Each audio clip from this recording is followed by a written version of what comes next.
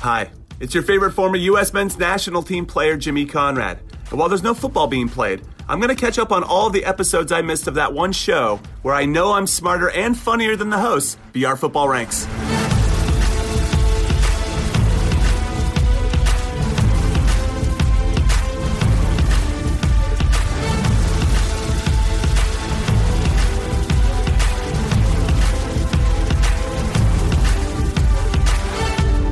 Hello listeners and welcome to BR Football Ranks, your football oasis in this current desert climate. My name is Jack Collins and I will be your host today. And with me, as ever, Mr. Sam Tighe. How are you, sir? Hello mate, yes I'm good, thank you. How are you? Yeah, not too bad, thank you. It does seem that football might be back on the horizon, but we will get to that a little bit later. And Mr. Dean Jones, how are you, sir? Okay mate, yeah, 50 odd days of isolation, still going strong, so can't hope for much more than that really, can we? Absolutely. I have my 51st different football shirt of isolation on today. Real Betis third. Impressive, man. Pink one. You've got that many. Unbelievable stuff. I'm really pleased with this innings. I'm not going to lie to you. It's been difficult at times, but we've got through it. Yeah. The days, I think about 10 days. I think I'm going to have to stop around 60. But I'm pretty good. I'm pretty good with that. It's been a good shift. But Sam, what have you been up to? Honestly, not that much. I've treated the decking in my garden. That was back-breaking work, lads. Honestly, really You're actually tough. such a grown-up now. I know, but it's got to be done. 18 months since I treated it and the sun had warped the colour and you could see it. So we gave it a bit of treatment, considering painting the fence. So yeah, proper grown-up stuff. Other than that, I watched Star Wars 9 for the first time. I watched it on May the 4th, fittingly. Took me this long to pluck up the courage to do it because I was so disappointed by episode 8. Episode 9 was okay. They just, such a big hole that they dug themselves into. I feel like the directors did a decent enough job considering the shit sandwich that they were left by the previous ones. So well done to them for that. But overall, a completely pointless final trilogy. They could have just left it at 6. I also haven't watched number 9, but I was planning to do so on Friday, which is a bank holiday in the UK, because they've released it on Sky now, so I can just watch it, which is good.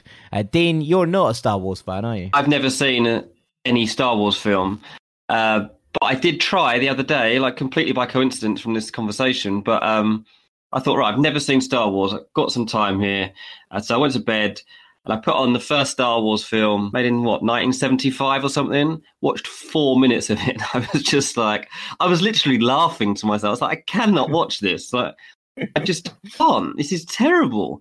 I'm sure at the time it was great, but watching that back now in 2020 just doesn't work. So I'm afraid I don't think I'm ever going to watch Star Wars. Yeah, no, it's a problem, I guess. It is a big difficult problem. one to pick up now. Yeah. Anyway, I've had to stick with Ozark, and that has actually led to some really weird dreams. And actually, the other night, I thought my wife was going to attack me. So that was a weird moment. So I left that for a couple of days and started watching The Last Dance about Chicago Bulls, which is actually really good. So I've seen the first episode of that, and I immediately then watched Space Jam. I didn't watch the second one. I just watched Space Jam because it just made me want to watch that instead. I reckon there's a huge correlation on Netflix at the moment between Last Dance and then bang, straight into Space Jam. I reckon the Space Jam numbers have never been better. I'm actually watching Maradona in Mexico, which is absolute full-on chaos. And I'm having a very good time. I'm watching it kind of in tandem with Boca Juniors Confidential, which is obviously a 4-parter about Boca Juniors. The problem with watching films or documentaries or series in this case that are in Spanish is that, one, I'm working on my language skills, which is good. But two, you can't take your eyes off it. Like normally if you're watching a TV program, you can sort of watch it and then if you look away for a minute, you can still hear it. So it doesn't matter. But when you're watching something with subtitles, it's actually like very difficult to look away, which means it's actually quite a taxing watch, although I'm very much enjoying both of them. Honestly, the other day, my fiance Rachel was baking in the kitchen and she's trying to watch Money Heist and she's watching it in Spanish, so you need the subtitles. And she was baking, right? So she was rolling out dough and mixing stuff together. About 20 minutes in, I was like, do you actually know what's going on? Because you're not watching it because you're baking and you can't speak Spanish. And she was like, to be fair, no, I am going to have to restart this episode and watch it later. So I put something else on. It's ridiculous. Fair enough. Right, talking of putting something else on, it's probably time for us to get round to football. And we are doing an episode today that taps back into the ranks skill set, I think. Basically, what we've decided to do is take a look at 5 of Europe's young, on the brink stars who are on the brink of big money moves. We're going to talk to you, Dean, about where the interest lies, where they look like they might be going. Sam, you're going to walk us through what they're like as players and where you think they might fit best. And I'm basically going to hold the whole thing together. So on that note, Sam, I'm going to chuck to you and you can lay down the parameters. Yeah, so 5 names, 5 budding stars, 5 people that you should probably be aware of heading into the summer. You'll know some of them, maybe a couple you won't. That would be the perfect mix, I think. To be honest with you, the first shortlist I drew up, I just ended up in France. So I decided to just keep the 5 players to all be located in Ligue 1. And that's because it's going to be a recruiting hotbed this summer, no doubt. It often is, particularly for Premier League clubs, because players from that league tend to transition into the Premier League very, very well. The risks aren't that high. The physical profile often fits and they're often used to the pace of the game. And to be honest, we're going to start with number 5, and it's the only player on this list I think will move for less than 40 million euros. So that's the caliber we're talking. The other 5 I think are going to be 40 plus. This guy I think you could probably get for 25. So still someone that could well help your side if you're a top 6 Premier League side. Is Ibrahim Sangare. He plays for Toulouse, 22-year-old holding midfielder or centre mid. His team have had a pretty horrid season because, well, they've been relegated officially because obviously Ligue 1 have decided how they're gonna sort things out. Toulouse have actually got a case. They're going to pursue a case against that, but they're way off the pace. Like, this team were headed for relegation. But Sangare has managed to stand out in the heart of midfield regardless. If you're thinking that that's not really possible, I'll just point you to the example of Aston Villa's horrendous season with Idrissa Gueye in the middle. Everton were smart enough to know that just because Villa were poor doesn't mean there's not talent in there. And Gueye, obviously now a star for PSG. That tells its own story. Sangare could be one of those similar stories where he comes out of a really poor side. He's a really, really strong player. He's 6'3". He's quite rangy. He's got a very long stride. And he is pretty much a ball winner and a ball progressor. He's not going to get on the end of crosses. He's not going to get in the box. He's going to play from a deeper position. I think you could work him as a number 6, like a Fabinho. I think he's probably, comparison-wise, a bit of a budget Fabinho or maybe like a Dendoncker. But good athleticism, long legs, tackles well, passes quite simply. Passes forward and passes simply. He's averaging about 3.5 successful tackles a game and 5 passes into the final third. That's pretty good. And he's pretty smooth on the ball, okay as a dribbler, but does get caught on the ball, and that's his weakness. Now, he is young, 22, has a few things to iron out, and that's definitely one of those. When to carry the ball, when to lay it off. He does get a bit overexcited sometimes and gets dispossessed in some dangerous areas. But if that's all you've really got to say as a negative, that's a pretty damn good player. And the physical profile checks out. And this is the kind of guy I've just described that, Tottenham could use, Arsenal could use, Man United could use. And at 25-ish million, it's a bit of a guess for me, but given Toulouse have been relegated, they're not going to be able to ask for that much more. This is a pretty decent opportunity for a top team to take what is not really that much of a punt and get a player who could solidify the base of their midfield for a long time to come and just kind of hand it off to the better players and just secure things at the back. The type of presence that most clubs need, I would argue. You're right, Liga is a place to go summer transfer shopping. I think that we're going to see some really good deals there. And this isn't going to be like shopping at Primark or Walmart, because the production line and the quality of what you're getting is actually really high. So I know that people make fun of Liga and they call it a farmers league, but every Premier League club puts a lot of time and effort into scouting in France because there is real quality to be had at good prices. And I mean, Arsenal didn't find that when they overpaid for Nicolas Pepe, but most people do find that. Now, Sangare is a really interesting purchase here for somebody because, like Sam says, with 20-25 million, I think actually Toulouse will end up selling him for less than that because this market is just not helping them at all. The player is 100% going to be looking for a move because they've been relegated, and the financial crisis just isn't going to help their situation. And I imagine they're going to have to look for a buyer. So this is a buyer's market anyway, and particularly in a situation like this, it's a buyer's market. And so I think Toulouse are just going to have to scrap for every possible pound to get out of this deal. I'm told that Arsenal do really like him. They've had him watched many times. I think his valuation obviously is going to suit them as well. And if you think that they've been linked very heavily to Thomas Partey, a deal for a midfielder that is going to cost them around £45 million,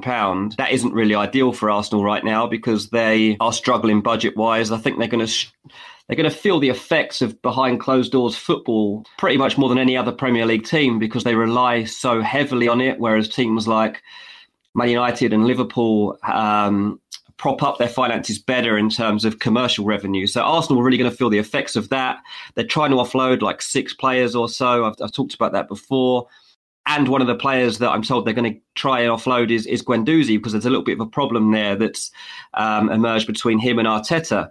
So they are in the market for a central midfielder. Why not try something like this? He's already on your radar, could suit them perfectly. And what even better suits them is the fact that they can actually go in there and make one of their famous low offers. So I think this is a really good time for teams to reimagine the transfer market and almost kind of make up your own deals. And I think that away from just going in and offering, 15 million as a first offer, I think that you can even try and be a bit more inventive. I was speaking to one contact who reckons that teams will get inventive. And in a situation like this, you might even offer, say, 10, 15 million pounds. But to help a team like Toulouse, you might say, over the period of the next, say, 3 years, we will help you re-emerge in French football by giving you the pick of our best young players in terms of loan deals. So things like that, I think, are going to become really interesting in the next transfer window. Clubs are going to have to get clever. And at a time when Arsenal don't have much money, I think that the opportunity to sign a player like this could be really, really interesting. Sounds like Guendouzi's being sent to Ligue 2 on loan, Dean. I'm not sure I'll fall quite that far, but yeah. Back from whence you came. Yes. Let's move on to number 4 then, Sam. Okay, number 4 is Victor Osimhen, Lille striker. Now, he's only been at Lille, less than a year. He was signed from the Belgian league last summer from Charleroi. Is that how you say that?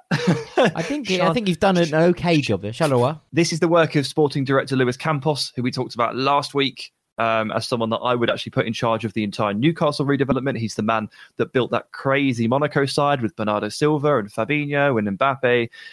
We put his name up in lights, and he's been excellent for Lille over the course of the last year or so. And Osimhen is one of the players that he has signed, and we've already seen that success. 18 goals this season. He's 4th highest scorer in Liga. He's level with Neymar there. And he is an exhilarating combination of finishing, movement, speed and strength. So he's got this kind of breakaway speed that allows him to run in behind defences. He's got a 1v1 finishing ability that sees him produce all sorts of different finishes off his right foot, and he keeps chipping goalkeepers. He's so assured going in one-on-one.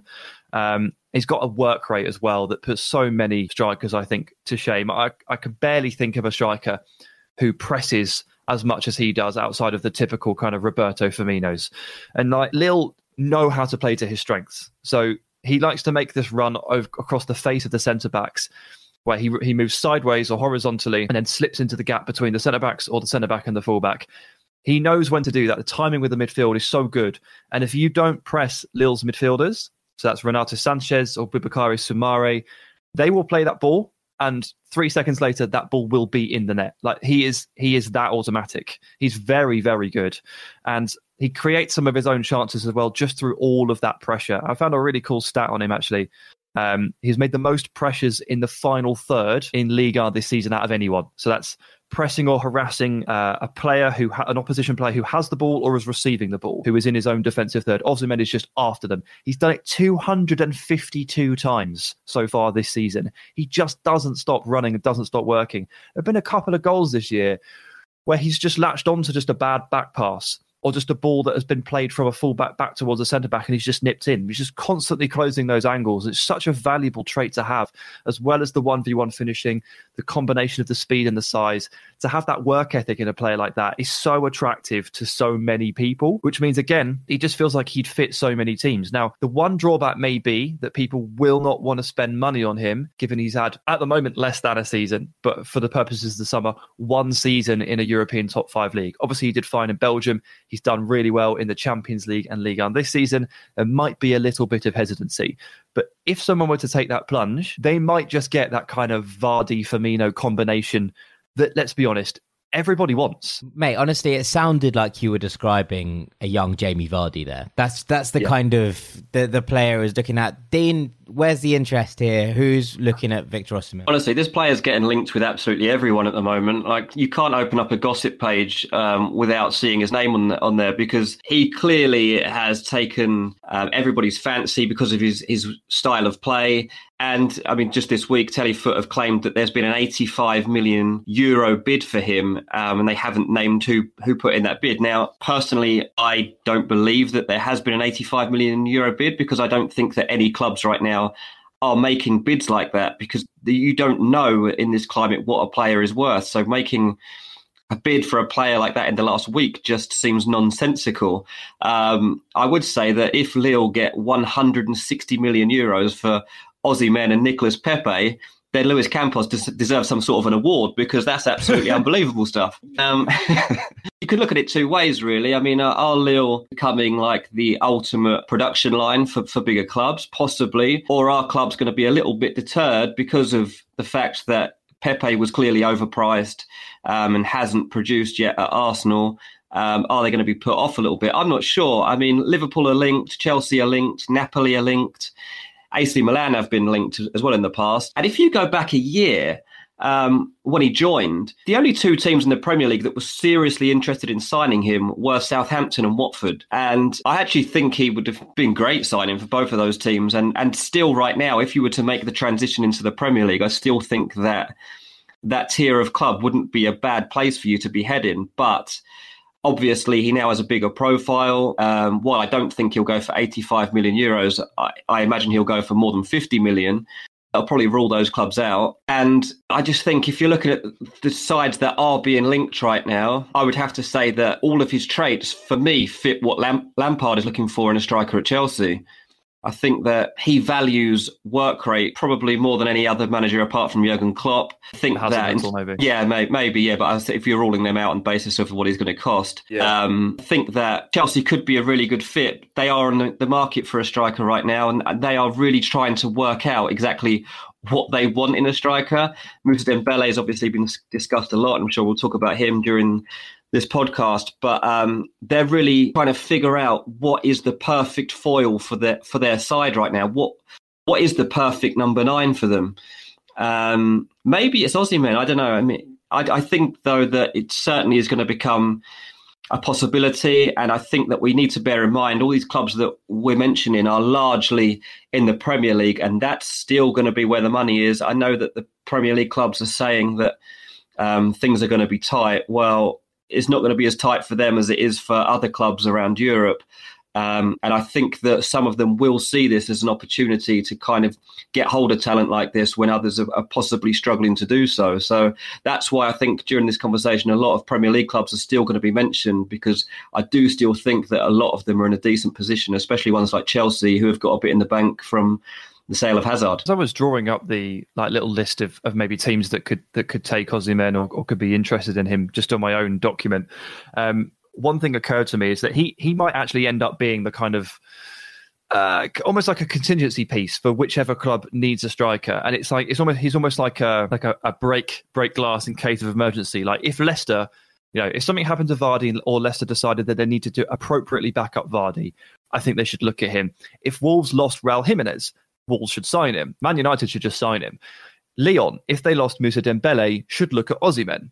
Gladbach, if you lost Marcus Thuram, should sign Osimhen. And I wonder if he just falls into maybe because Dean's saying, €85 million bid, maybe not, and things like that.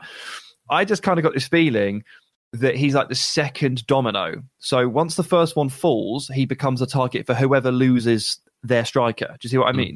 Yeah. I think one of the things that you mentioned there, Napoli being interested, makes sense. Dries Mertens is starting to run out of gas in the same way that Jamie Vardy is, and those two were the ones that stood out. If it's Leicester bringing him in to be with countrymen, Kelechi and Nacho, obviously, and form some sort of tandem of those two as Vardy finally sort of starts to bow out. The problem is he doesn't seem to be slowing down, I guess, and that's something you can't really plan for if you're bringing in a striker at 85 million euros.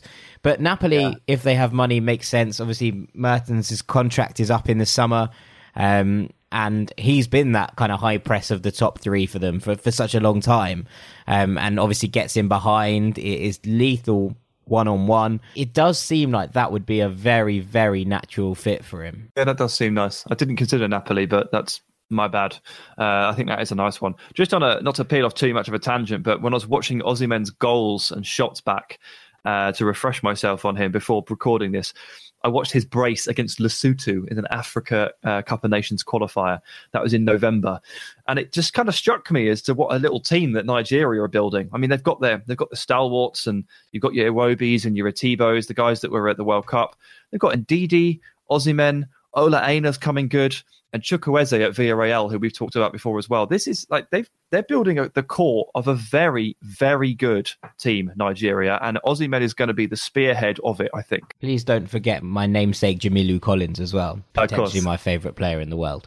All right, let's go on to number 3. All right, number 3. I did briefly mention him a few minutes ago in the what if section for Osimhen. It is Moussa Dembele, who we also talked about as a potential kind of signing for a Newcastle United in a rebuild. So Moussa Dembele is 23 years of age now, plays for Lyon, is on the fringes of the French national team. And, if a team were to look at Osimhen and go, well, he's very good, but, he's got one season in a top 5 league. It's been a productive one, but I'm not 100% sure on this, and maybe not quite ready to pull the trigger on a guy who you may need to prove things out a little bit more. Dembele's record is more solid. Like, since 2015, he's got league scoring seasons of 15, 17, 9, 15 and 16. In the one that he only got 9, I think he only started 17 games, and he managed to get 7 assists anyway to bulk it out.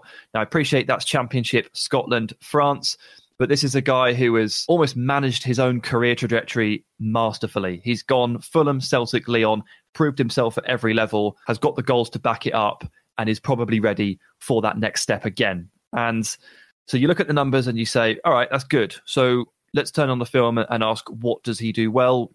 How does he move? And the truth is he basically does everything well. And I was speaking to Jack ahead of recording to try and find a good comparison for him. And we really struggled with it because there are just not that many players who have the sort of variation to his game. He has the range of finishes. He can score with his feet and with his head. He's strong on and off the ball. He's quick. He's got good burst. He can dribble round players and kind of slalom round them. He sniffs out space and he attacks space really well. He runs in behind and he receives with his back to goal. All of these traits, usually you only get like 3 of them rather than 6 in a player. It's really valuable when you can put them all together into one player, because all rounders like that just aren't really that common. And in terms of a comparison, we ended up with, well, kind of Tammy Abraham. Maybe if you merged Raul Jimenez with Rodrigo of Valencia, you might get Dembele. Maybe if Firmino made more runs in behind and played more of a traditional game than he does at Liverpool, then you might get something approaching a Firmino. All of these comparisons are very, very positive. And when you see him being linked to, we got linked to Chelsea last summer, and I'm sure he's going to get linked again. Dean, you'll be able to tell us in a moment. But if 85 million for Osimhen felt like overkill, then 70 for Dembele or whatever the figures that are going to be featured are, probably isn't. No, absolutely not. Moussa Dembele is a player that I've watched for a long, long time. Funny enough, with him playing for Fulham and Celtic, but everywhere he's gone, he's just done the business, and from a very, very young age. He was rushed into the Fulham first team when Fulham were relegated to the Championship as part of a strike duo with Ross McCormack. And single-handedly, the two of them kept the club in the division, basically, in what was a dreadful season. And he was, 19 years old at that point, and he just banged in goals for fun. He doesn't ever seem fazed. He then went to Celtic, and whatever you think of the Scottish League, playing at Celtic Park in front of that kind of rabid a crowd, in front of one of the most passionate crowds in Europe, is a big stage, and there's a lot of people who go there and freeze, and Dembele took it in his stride. He immediately clicked with the fans, with the club, with the city, and really did make a whole thing of it, and then has gone to Lyon and has just carried that on. And like you say, Sam, his trajectory has been just perfectly managed. Obviously, it's sad when you watch a player leave a club on a free contract. And I know Fulham, Dean will tell you further, were pretty angry about the fact that they lost him for absolute peanuts when they knew what quality they had in that kind of player.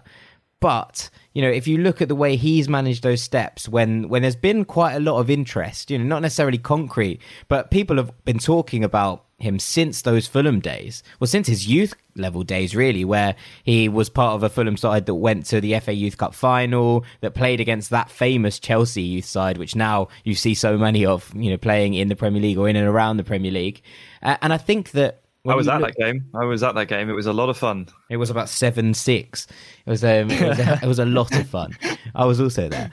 But it's one of those things that, you know, he's done everything, taken everything in his stride. He just doesn't seem to be fazed by anything. And I think it is time for him to hit, you know, Lyon are a Champions League level club, one of the biggest clubs in France. And so to, you know, not to take away anything from Lyon, but it's time to him to hit the very, very top, I think, now. Yeah, I mean, honestly, I don't really see any team that he could join and not be a success in, to be honest, because he has proved himself at every level. Like Jack, I'd heard of him even before I'd seen him at Fulham, because they used to rave about him in the youth setup. And he's just impressed every time he's made that step forward. And he is now ready to move up a notch and go and test himself at the very top. I mean, he's played a bit of Champions League football now. That's a nice stepping stone. Now, could he go and play Champions League football for a bigger side? I think, yes, he can. Chelsea is an interesting one because they did make an offer for Dembele in January. They weren't willing to go quite to Lyon's valuation. I mean, Sam mentioned 60 million there. I think Chelsea offered around half that in January to try and get him out. Lyon weren't interested at all and made it clear that he would be staying and seeing out the season, and that they hoped for even longer than that. Now, in that time that's passed, one of the things I've been told is that actually Lampard's having a bit of a rethink over whether they should pursue him at the figures that they're going to have to pay, which is going to be 50 million plus, because one of his concerns is, one, how it impacts Tammy Abraham, and two, whether he's actually different enough from Abraham to go and spend that kind of money on. And I think that is a really interesting point of view. One of the things to consider with Lampard is that he's building a squad with a long-term vision, but he wants short-term results, obviously, because he needs to keep himself in a job. So while you've seen him integrate youth, while it was kind of no risk, you're not going to see him make risky signings because he needs to make sure that next season he either wins something or is very close to doing that. Now, not that I'm saying that he would see Dembele as a risk, but Pierre-Emerick Aubameyang has now emerged as a player that is going to be on the transfer market. And from what I'm told anyway, Lampard thinks that they would be better off spending £60 million on Aubameyang than they would a little bit less on Moussa Dembele. So I think that's something to consider and look out for. And if they do pull out of the race and look for other options, then there will be the option of Newcastle when their rebuild comes around. Or there might be Man United on the table. I mean, we'll have to wait and see on that because they are prioritising a couple of other things first. But fixing that central striker position is something that Solskjaer wants to do. Obviously, they're looking at Sancho and Jack Grealish first and a couple of other younger players that they want to just cement and make sure those deals are done. But that still won't fix the fact that Man United need an out-and-out goal scorer. And I think that at a time when Harry Kane's being valued at £200 million, you could do a lot worse than to go and spend 50 million on Dembele. So, like I said, I think a lot of teams will be looking at him because he is almost guaranteed route to goal. I think he will score wherever he goes. It's just a case of who's going to have the money. Could it be Juve? Could it be PSG? Possibly. I mean, if those positions open up at those clubs, then I think they'll be in for him. But it's just going to be really interesting to see where he lands. And if he lands at your team this summer, honestly, be really excited because watching him and seeing the chances that he makes for himself and the type of goals that he scores from other people opening up opportunities for him is just something to behold. United should buy him, obviously. And if Arsenal lose Aubameyang, then Arsenal should buy him as well. And, you know, Chelsea could use him, but if they want Aubameyang, fine, fair enough. I also think, if the time comes and if somehow Dortmund lost Haaland after 6 months, then they should buy him. If Leipzig lose Werner, they should buy him. Like, there are going to be opportunities here for Dembele. There are going to be 5 or 6 potential landing spots for him with clubs they play at a top level and have the money to buy him. And because he's so well-rounded, he could just kind of go anywhere. Like, if you ask him to run it behind all game, fine. If you ask him to hold the ball up and bring it to play, fine. Get on the end of crosses, no problem. Create your own chances, absolutely no problem as well. Like, as I say, it's so rare to find a player that can do pretty much anything you want. They're worth a lot of money for a good reason. He's almost like, again, we'll go back to this comparison thing, but like, that's kind of what the sort of phraseology I would use for Lacazette before he just totally slowed down. And maybe the same argument applies. He's too similar to Lacazette, but I actually don't think that's necessarily a bad thing, because then if one's injured, you don't have to change your entire game plan. But any of those clubs could use him and would be lucky to have him, I think. I mean, his all-roundedness makes me think of almost a David Villa. I think that's kind of the level that he could get to, if we're being perfectly honest. Blimey. Honestly, I have unbelievable amounts of hope for Moussa Dembele. I think he is going right to the very top. And like you say, Sam, he could go anywhere. If Barcelona are looking for an heir to Luis Suarez, they could do a lot worse. Now, I know Barcelona don't have any money, so therefore Barcelona are not going to be buying him for 50-odd million. But if you're looking at those kind of clubs, and that's the kind of caliber of player I genuinely think we're dealing with here. And it's interesting what you say about Tammy, because Sam and I were discussing earlier how to compare him to someone. And actually what we said was a more rounded, neater version of Tammy Abraham in terms of the stylistic nature of their game. I think obviously Lampard's main thing with that will be like, is the experience of Aubameyang and the proven record is probably something that he would just like on board right now. Ahead of another young player. I mean, Dembele's 23, so I know he's not super young, but he's still relatively inexperienced at the top level in terms of expecting to win every single week. So I think that's probably where that's coming from, just the fact that there's somebody else that's potentially available. I still don't know if it's actually feasible that Aubameyang would join Chelsea. I don't know if that deal can really come through, even with the interest. But I definitely think it's something that Chelsea are pursuing before they turn back to somebody like Dembele. Okay, Sam, let's move things on. Yeah, on to number 2. And I'm actually just going to throw it straight to you, Jack, because I actually think you could do a better job of articulating this man's genius than I can. And I don't say that lightly, because I'm very good at it. It's Houssem Aouar, 21-year-old midfielder, wizard at Lyon. Jack, off you go. Yeah, one of those players that on an aesthetic level to begin with is just a glorious watch. And I think there's always players that, look really good and don't really do anything. And Houssem Aouar is just not one of those players. It's very easy to look at a player like this and think, oh, he's 5'7", he's tricky, he can dribble, he's a 10. And I don't think he is. I think he very much is the 8 that he wears on his back, the 8 that he obviously inherited from Corentin Tolisso, but famously at Lyon is known for Juninho's shirt. And I think that given what we're talking about, Houssem Aouar, and we talked about him a little bit last week, he's available for 50 million euros, is the kind of chatter on the market from Lyon. And I think that for that kind of price, every single top club in the world should be scrambling over themselves to get his signature on their books, because he is that good. He's an elegant, 2-footed, brilliant passer of the ball, a beautiful watch, but also his kind of dribbling and maneuverability is a little bit Frankie de Jong-esque in some ways, in the way that he's able to just sort of wiggle himself out of tight situations and then find the correct pass. And the thing with Aouar is that he just very rarely makes the wrong decision in terms of where he's passing the ball. Yes, occasionally he dribbles himself into a corner or is unable to get through a kind of situation that he sticks in. But when he's actually looking for the pass, he very, very rarely makes the wrong decision. And on top of that, he works really, really hard off the ball. He's a proper little terrier at 5'7". He tears around making tackles, and he's been used out wide on the left for Lyon a little bit. But I think in more recent years, he's moved back into the centre. He's so much more useful there because he's such a little dynamo. And in many ways, he's a little bit Bernardo Silva. He's a little bit silkier than Bernardo Silva, which is tough for me to say because I love Bernardo. But also his record kind of screams an 8. He's 44 appearances, 7 goals in 17-18, 47 appearances and 7 goals in 18-19, and then 9 goals in 37 this year, which is a little bit of an uptake. But on top of that, his assists, his ability to bring others into play, and the connection he's actually had with Moussa Dembele and obviously Memphis before his injury.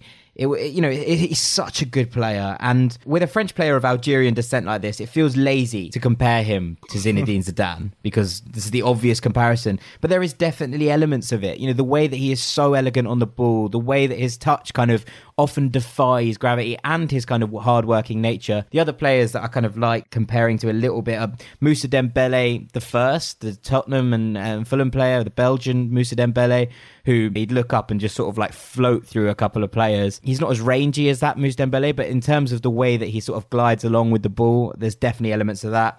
And even Jack Grealish, I think there's he's been played wide, he's been played in the middle. I think going forward, you look at someone who's central, who's able to pick a pass, who's able to dribble their way out of a corner, and who's very intelligent going forward. Dean, I'm sure there's plenty of interest. Yeah, I mean, this is a tough one for Lyon. They really don't want to lose anyone in the next window, but they've had so many scouts at their games watching him and Dembele and Memphis that they know something's got to give somewhere along the line. They're not going to cling on to all of these players. And it's really tough for a club of their level because just as you build something great, it so quickly can fall apart. And as desperately as you can try and convince them to stay, it's so hard to do. And you see right now, I mean, this guy's being linked really heavily with Liverpool right now, and that's an interesting one to me. I don't see him as their priority, and from what I'm told, it's not something that's imminent. I think that they're trying to sort out their defence, backups in positions centrally at left back, and also trying to get obviously Timo Werner through the door as well before they look towards something like this. But I think Man City really would like to pursue something here. We're looking at a player that's going to cost around £40 million, which may even drop a bit lower than that in this market. Who knows? Definitely feasible. And I think that, the way you're describing him fits in with everything else I've been told, to be honest. This is a player who technically has very few flaws. Pep Guardiola is a huge admirer of him. He is looking to rebuild the Man City squad right now. He's trying to look for the right figures, personality-wise, as well as the way that they play on the pitch. And I'm told that Aouar is a player that is really becoming quite central to their vision of what they might try and do in the transfer window. Now, interestingly, you talk about Bernardo Silva. One of Pep's plans is to just consistently play Bernardo Silva in a central midfield role next season and push Phil Foden into a wide attacking position instead of trying to groom him in the middle as he'd been trying previously. The addition of Aouar might change that. I think it's definitely an option he would look to pursue. I think that at Man City, the transition would be almost seamless. From what I've seen of him, it would seem like a really good fit. Obviously, Man City right now waiting to see what happens with their Champions League status for next season, but are very confident that they're gonna certainly get their ban decreased at the very least. And I think that the chance for him to progress under Pep Guardiola, if they do go and put an offer in, would be something he would find almost impossible to turn down. I mean, so City, we don't know what's going to happen with the ban yet, but we saw Kevin De Bruyne come out very recently and say, look, 2 years, I'd have to consider a few things. So City, usually in a position where they're dreaming up short lists of players, in an ideal scenario, for once, they may actually have to have a short list of players to replace Kevin De Bruyne in case, 2 years, and he goes, well, sorry, guys, I can't spend 2 years outside Champions League level. Now, you could probably get a player from Lyon to replace De Bruyne in that scenario. And so if he's on their shortlist for whatever reason, great. But it's not just necessarily about improving your squad there. It may actually be 10% to do with the fact that you might lose a De Bruyne. To add a couple of things to what Jack had been saying, because I think he covered Aouar very, very well. It's a player that he seems to really like tight spaces, potentially actually even more than being in space, because it gives him the ability to wriggle around, as you say. He gets knocked around a hell of a lot because he's a small guy, and he has brilliant balance. And a player that can ride a challenge like Aouar and keep his balance as he gets fouled and hacked and pushed is a very, very valuable player. It's why he's so good in those tight spaces. But it means that he can fit into some of the most well-drilled and disciplined possession systems in the world, which is why you see Man City looking at him. The other team on my list I had was Barca, because the way Jack described him, who doesn't want one of those players? And the one comparison that I was going to make, Jack, that you didn't, was he's a bit Iniesta. He's a little bit Iniesta. Yeah, no, I thought you might do that. He's a number 8 who can play as a 10 and off the left. When he plays in the centre, he tends to drift out onto the left anyway in those tight spaces. Good dribbling ability, manoeuvrability, creates those overloads. He plays like Iniesta. Now, obviously, that's a huge comparison. And let's say that he needs to achieve a hell of a lot to live up to Iniesta. But stylistically, that is what you are looking at. Yeah, absolutely. I think the thing with Aouar right now, and the only massive drawbacks I'd have about either of those two teams in City and Barcelona is that I think he needs consistent minutes. And that's not to say he won't get them there, but breaking into a midfield that contains Bernardo Silva and Kevin De Bruyne is no mean feat. Similarly with the Barcelona setup, I think he'd walk into Barcelona's team right now, but that doesn't mean that there isn't huge competition for those places still, and there's quite a lot of pressure in that team. And right now, walking into the Barcelona team, which it feels a little bit divided, it feels a bit like a club in chaos. I'm not sure that's kind of what you need at this stage of your career. I mean, yes, it could be the making of him, don't get me wrong. But, we've seen with Artur and with Frankie that things don't necessarily start off as smoothly as they might have hoped at Barca. And there is quite a lot to learn. So there is that kind of element that holds me back. I think he needs to go somewhere where he is basically a linchpin of the team straight away and gets those consistent minutes. And I think that's what will take him to the very, very elite level. Yeah, I think that's fair. I mean, there's not really a scenario here where he can afford to start taking games off, and that will surely impact his decision. The good news for him is that he's so good and apparently available at such a ridiculously low price. Can I just say, if what Dean says transpires, and if you can get Aouar for 40 million, you are looking at one of the bargains of the summer. I'd say of the decade, but we've just started it, so obviously that's what that means. And he probably has his choice. He probably gets to pick where he goes. He'll have suitors, and he'll be able to carefully assess his options and figure out what's right for him. So good for him. Great for him. Shall I move into number 1? Absolutely. 100%. All right, number 1. So we've spoken about this guy a decent amount on this podcast. So I'm actually going to try and keep it a little bit shorter than what you might expect from the number 1 pick. But we have to include this guy because he is a sensational young player. He's one of the best young defensive midfielders in the game, potentially the best teenage defensive midfielder in the game. He's being tracked by Real Madrid and more. It's Eduardo Camavinga. Yep. Now, for a 17-year-old to have almost one entire year of senior football under his belt already suggests something very, very exciting and very promising. Now, he doesn't play the most exciting position. Obviously, he is, in a way, sort of like what we talked about with Sangare at the top of the show. Camavinga is a serious tackle monster. I mean, he registers 4.7 successful tackles per game, which is just ludicrous, really. I mean, to do that on a weekly basis is crazy. To borrow some NFL scouting lingo, he's a ball hawk. He's, the type of players that are close to him in the tackle charts, but not quite there, as in not quite as good. Wan-Bissaka and Ndidi, two players that we revere for their tackling ability and their ability to shut locations on the pitch down. That's the level we're talking about. I mean, Camavinga eats up ground quickly, aggressively. He tackles someone, he lays it off. He has this thunderous nature in 50-50 challenges that really catches the eye. He gets low down, drops in, wins the ball, passes it off. He's a pretty smooth passer. The technique is there. He doesn't really tend to play it long or switch play very often, but when he does, it's clean and complete. He's just very economical, doesn't make many mistakes, very secure presence on the ball in the heart of midfield, an absolute cruncher of a tackler. And the comparison is Wilfred Ndidi. He's a tiny bit shorter right now, but I think by the time he's fully grown, he's going to be as tall, if not taller than Ndidi. That might mean he ends up as good in the air as Ndidi, and he's already, I think, a better technician on the ball. What I'm telling you is this guy is going to be unbelievable, and he's going to be one of the most complete, dominant, and technically assured defensive midfielders in the world. I mean, he's already up there. He plays for Stade Rennais, who are in the top 4 of Ligue 1. They've been given Champions League football, given that they've finished the season. He's a Champions League level player at 17 years of age. I don't know what his ceiling is because we may never have seen it, like genuinely. And yeah, we're huge fans on this podcast of Florentino Luis of Benfica, a player who you could say similar things about. But Camavinga has overtaken Florentino Luis, given his game time and given his achievements. I think he's the best teenage defensive midfielder in the world.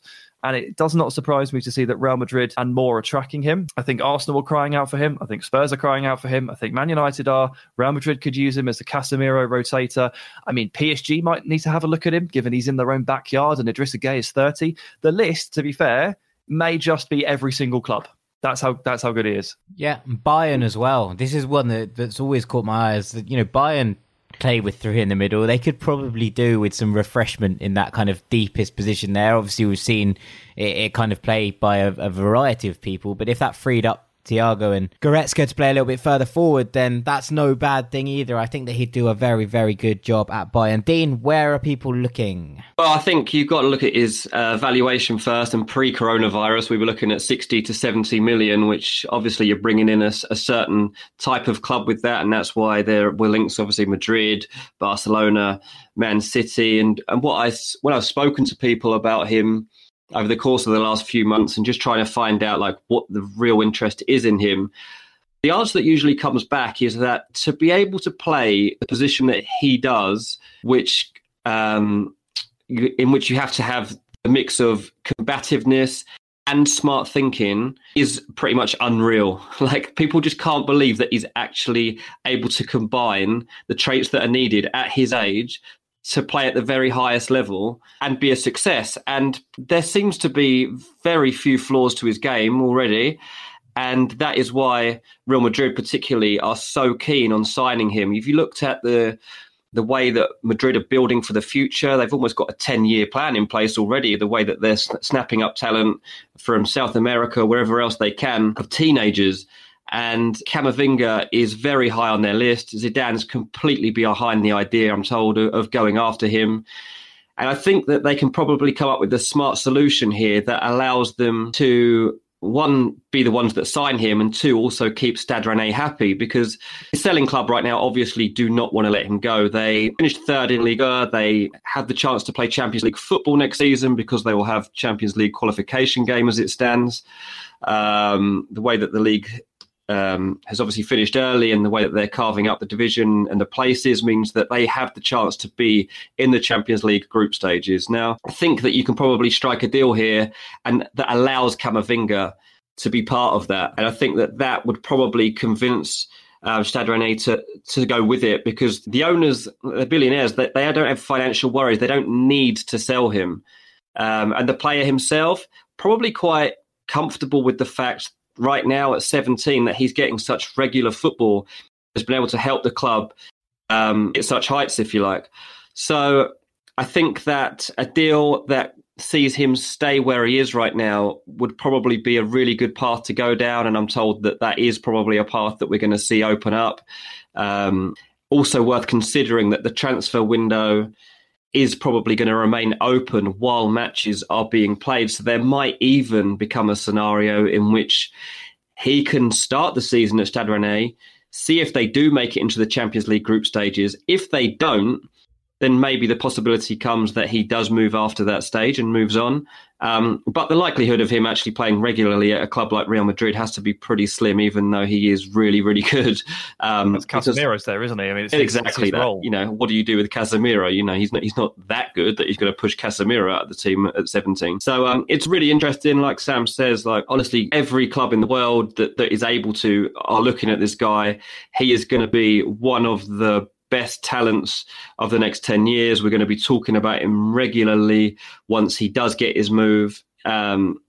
He's just superb. Fantastic. Well, they're the five then. Ibrahim Sangare, Houssem Aouar, Victor Osimhen, Moussa Dembele and Eduardo Camavinga. 5 talents that you need to watch out for this summer on the verge of elite moves. Dean, is there anyone else you've heard of that's in this kind of category? I mean, there are a few we should look out for. One of the ones that I think Sam probably considered talking about, I'm not sure I'm going to pronounce his name right here, so bear with me, Boubakary Soumaré. Have I got that right? Maybe. Yeah, who knows? I know who you mean. Yeah. Soumaré at Lille. Exactly, yeah. So another one from Lille, poor old Lille. They they produce these players and then they quickly move on. And this is going to be the case with this player. So Newcastle really looking to sign him. They tried actually in the last transfer window to get him.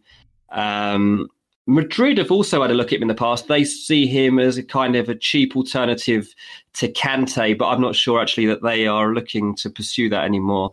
I think all those doors are closed right now while they reevaluate their plans. Obviously, if they do go for Camavinga, they probably wouldn't be going down this route anyway.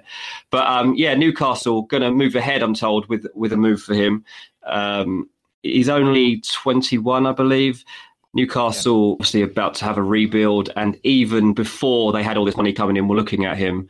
So I think that he's probably one of the ones you can add to this list for players that are going to really become Premier League players, basically. I like Soumaré for the Premier League a lot. Again, he's got the kind of he's got the build and the physique for it for sure. If Sangare at the top of the show is a budget Fabinho, then Soumaré is a budget Pogba, I would say, because he has a dominant frame and has an incredible burst of pace, strong in duels. He's got a really nice soft touch and technique. Those through balls that I was talking about with Osimhen, where he latches onto them, very often it's Soumaré that plays those. I do like him a lot. He's actually another PSG youth product. The guys we talk about on this show, Moussa Dembele for one, but we've sung the praises of Moussa Diaby and Christopher Nkunku. It's PSG, like serious youth production. I mean, they don't use any of them, but wow, do they produce these players? And Soumaré has had to go to Lille to get his game time. It sounds like he's going to become a Premier League player. I think he's really well suited for him. And I did, if it was a list of 6, he'd have been in it. The other one that springs to mind, Dean, is Gabriel Magalhaes. Is there kind of talk about him coming to the Premier League as well? Absolutely, yeah. Another Lille player, defender this time.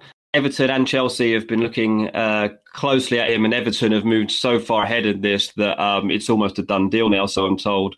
There have already been reports over the last week or so of this one going through, and I've checked it out, and absolutely Everton continuing to just tie down the details of it, basically. They think the fee will be just under £30 million. He's only 22. Brazilian, that Everton, I mean, are one of those clubs actually that I probably should mention that will be very active in the transfer window. They're going to be ambitious, but they have obviously a very smart scouting network, and with Carlo Ancelotti at the helm as well, they have that lure of possible big things to come. So he's been tapped up as a player that they think is going to absolutely help them progress to the next level. And as I say, the French production line right now is so impressive, and there's good reason that all these clubs are turning to Liga right now, not only because there's going to be good value, but the quality is so high. Absolutely. Well, thank you very much, Dean Jones. Sam, we haven't done one of these a while, but I'm going to chuck this to Stu Holden.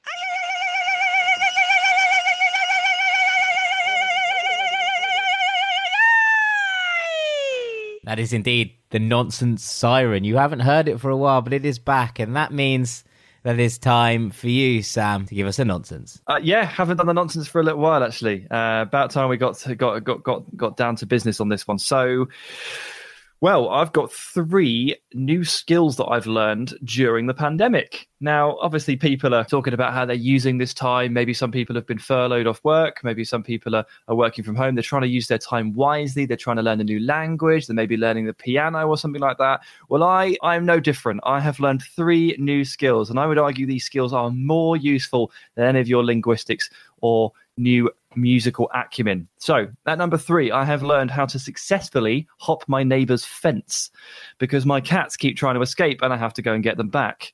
They are house or indoor cats, and they're not really supposed to roam outside freely. We do let them out and when we're outside, but they're not allowed to go into other people's gardens because it's something to do with the breed, but they basically will really, really, really struggle to get back. Now, it may be that they know what they're doing and they just hate me, but I'm not really ready to accept that just yet. So I've had to hop the fence a couple of times to retrieve my cat from my neighbour's garden. I've really got that technique down. Number 2, I've learned how to stock a freezer to a truly elite level. Now, this is a talent because it's all about the shapes and the packing and trying to find gaps for little things like ice creams or Scotch pancakes or crumpets or things like that. Whatever you need to fit down the sides. It's like the art of doing like a pick and mix where you end up filling in all of the gaps with the smaller sweets so that you can get more for your money. And given the fact that we've been doing shopping in bulk, we don't really want to go to the supermarket very often. So we'll try and go once every 2 weeks and we'll buy a hell of a lot of food. I have learned how to stock a freezer chock full of food, and it's all packed in superbly. I'm really proud of that because I've traditionally been quite bad at it. But the number one skill I've learned is how to boil an egg. Now, what? Amazingly, Dean, I'm worried about him too. I mean, I at age 30 in a month, I boiled my first egg Saturday. First time I'd ever done it. Never done it before. Why? Why have you never had to do that? Well, because I was never taught to do it as a kid because we didn't really eat them, and I've never really chosen to eat boiled eggs. I mean, I'll eat them. I'll eat them fried I'll eat them poached if I can. I just can't be bothered to do it. So I'll eat them fried. I've just never boiled an egg. So I mean, guess who got a new talent? With dippy soldiers. A boiled egg with dippy soldiers is one of life's greatest pleasures. Yeah, I was never fed it as a kid, so you just never think to do it as an adult. I mean, you take those experiences with you or whatever, I just decided. I made a ramen noodle soup, and you can put basically like half a boiled egg in there, obviously, to give it a bit of creaminess, and I decided to do it.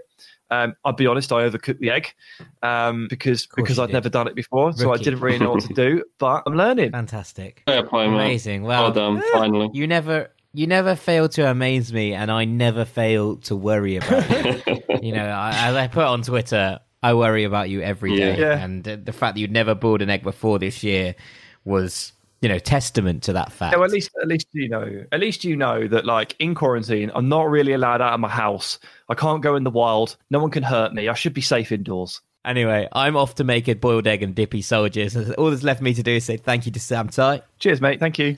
Thank you to Dean Jones. Nice one, mate. Thanks. I've been Jack Collins. If you've enjoyed this episode, then please make sure you share it with your friends, family, anyone that might like to know a little bit more about the talents that you need to have an eye on next year. This has been BR Football Ranks. Thank you for listening. Bye-bye.